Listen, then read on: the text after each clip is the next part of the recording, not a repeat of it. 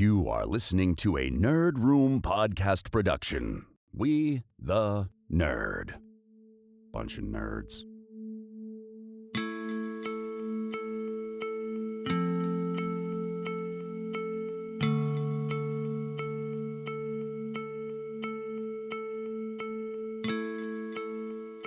It's late June 2007 in Los Angeles, California. Iron Man is in its waning days of principal photography. Jon Favreau and a skeleton production crew calmly await the arrival of Samuel L. Jackson onto the dimly lit Stark Mansion interior set at Hughes Company's soundstages.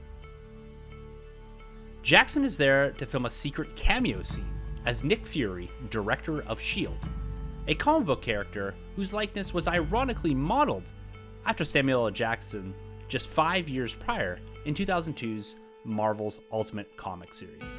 One of the things in the first Iron Man movie was the post-credit sequence. Yes. That now affects all of us in that, like, you know, you can't go to the bathroom. That's right. After the movie. You have to wait. And then on the rare occasion that there's no post-credit sequence, you're mad. That's right. We did it, right. We had it with Sam Jackson as Nick Fury.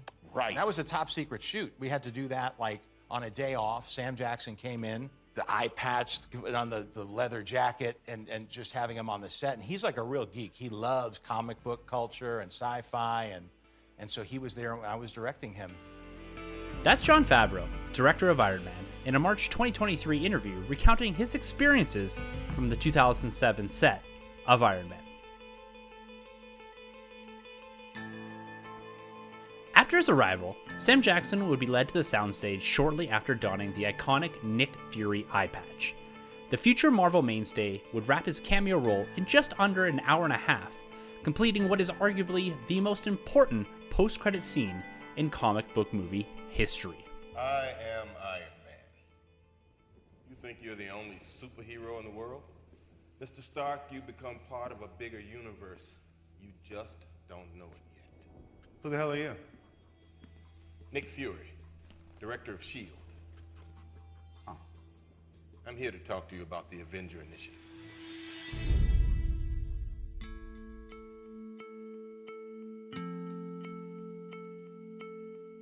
This scene was originally conceived by Jon Favreau and Kevin Feige during the production of Iron Man, as what Jon Favreau called in a 2018 interview a lark, a wink and a nod to the audience. Filmed without the foresight of what the MCU would become, the scene would unintentionally lay the groundwork for establishing a new status quo for audience expectations, and also popularize the post-credit scene as a way of teasing and connecting future in-universe stories. I'm Tim from the Nerd Room Podcast, and this is the history of comic book movies. On this episode, we're looking back at the evolution of the post-credit scene across the 5 films that made them synonymous with comic book movies and transformed the level of audience engagement beyond anything seen before. Marvel Studios certainly didn't invent the post-credit scene, not by a long shot. The concept dates back decades, and Iron Man wasn't even the first Marvel film to have one. See the resurrection of Charles Xavier in 2006's X-Men: The Last Stand as one example. Marvel was just simply the first to use the post-credit scene as an effective tool to spark opening weekend word-of-mouth discussions about the next story to be told. The original inspiration for the MCU's post-credit scenes would come from an unlikely source, 1986's Ferris Bueller's Day Off, with Kevin Feige calling the post-credit scene in which Matthew Broderick's titular character emerges in his bathrobe to tell the audiences to go home, the greatest thing in the world, and like a little reward for sitting through the credits. You're still here? It's over. Go home.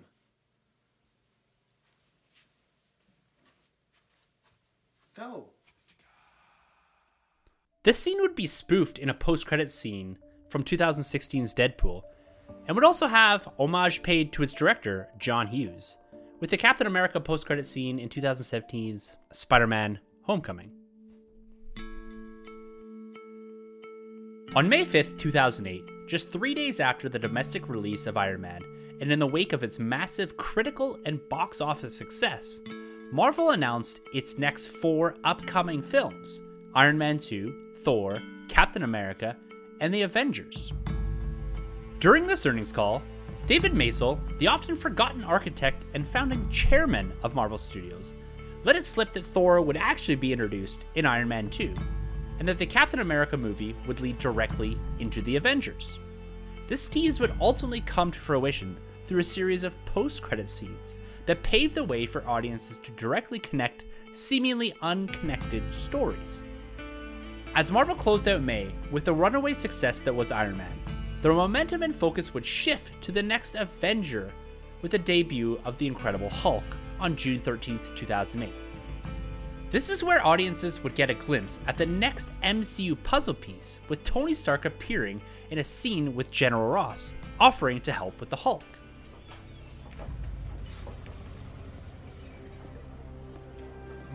Smell of stale beer and defeat.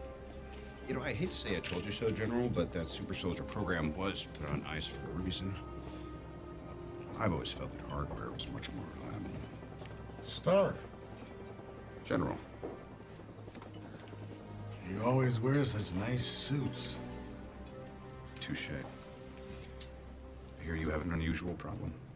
You should talk. You should listen. What if I told you we were putting a team together? Who's we?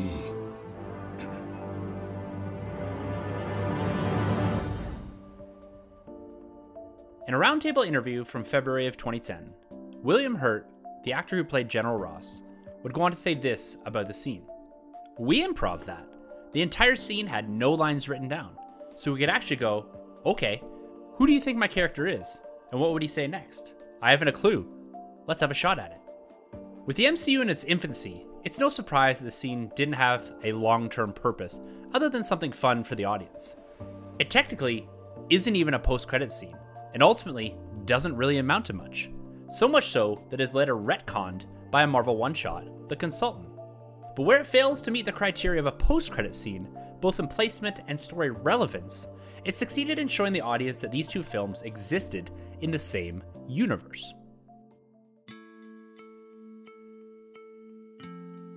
Audiences would have to wait almost 2 years for the next MCU film, with Iron Man 2 arriving in theaters on May 7th, 2010.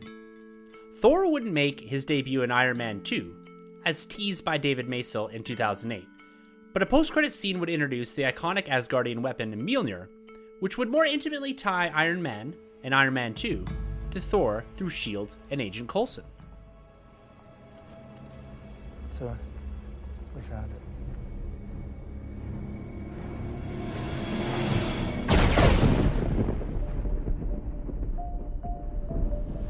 This scene was handpicked by Kevin Feige after reading a draft of Thor's script.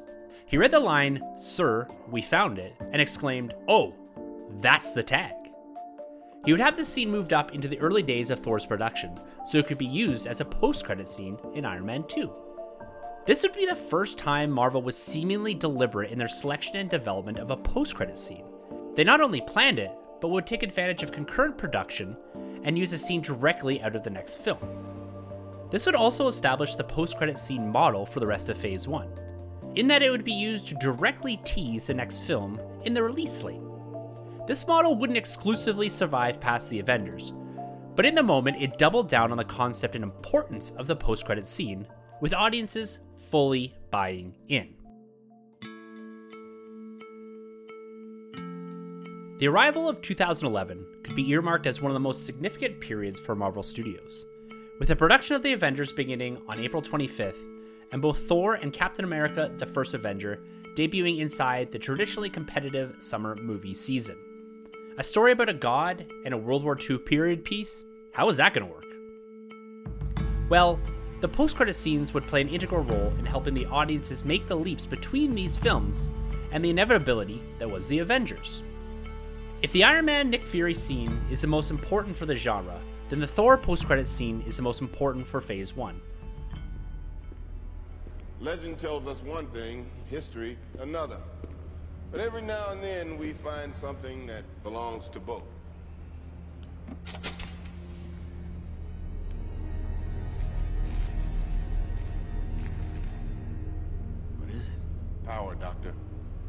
If we can figure out how to tap it, maybe unlimited power.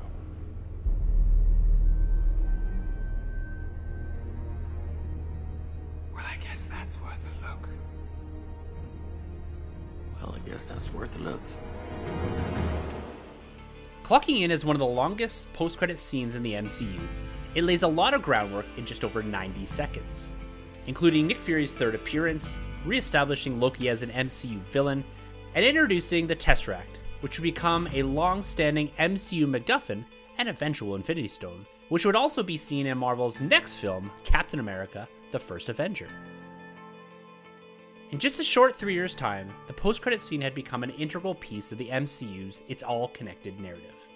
With a captivated audience in less than a year until the ultimate crossover event, Marvel again took advantage of early production scenes to tease the next chapter of the story. Just over 4 years after walking onto the set of Iron Man 1, Samuel L. Jackson would make his fourth appearance as Nick Fury in the post-credit scenes of The First Avenger, to once again show us that we are part of a bigger universe. Trouble sleeping? You here with a mission, sir? I am. Trying to get me back in the world? Trying to save it.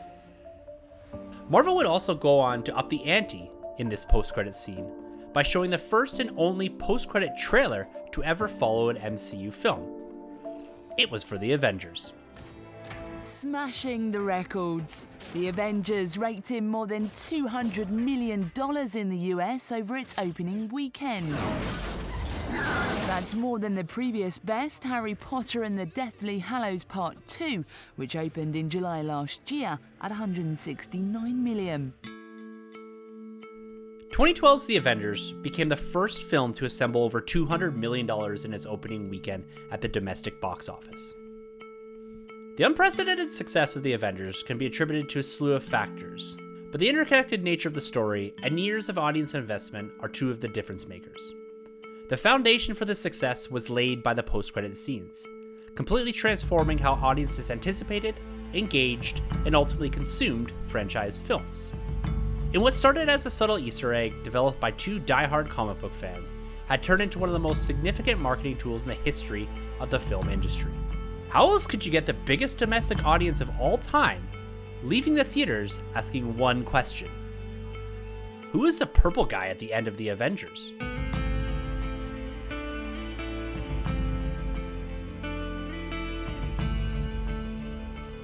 Thank you for joining me on this journey through comic book movie history, with this look at the evolution of the post-credits scene. Find more from the Nerd Room at thenerdroom.net or connect with me on Twitter at thenerdrm. See you next time.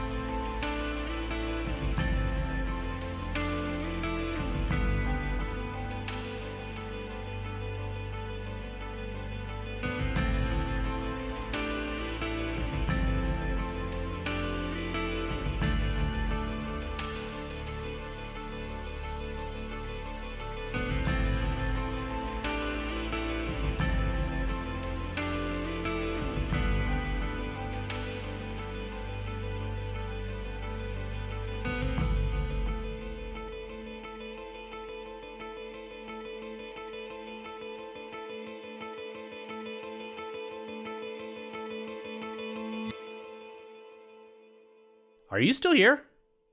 I wondered how many of you would stick around for the post-credits of a podcast about post-credit scenes. Good on you. We'll have your ears and undivided attention, because you're not multitasking, are you? Anyways, if you like this new podcast style from the Nerd Room, let me know. Hit me up on Twitter. I'll see you around. Okay, time for our next podcast.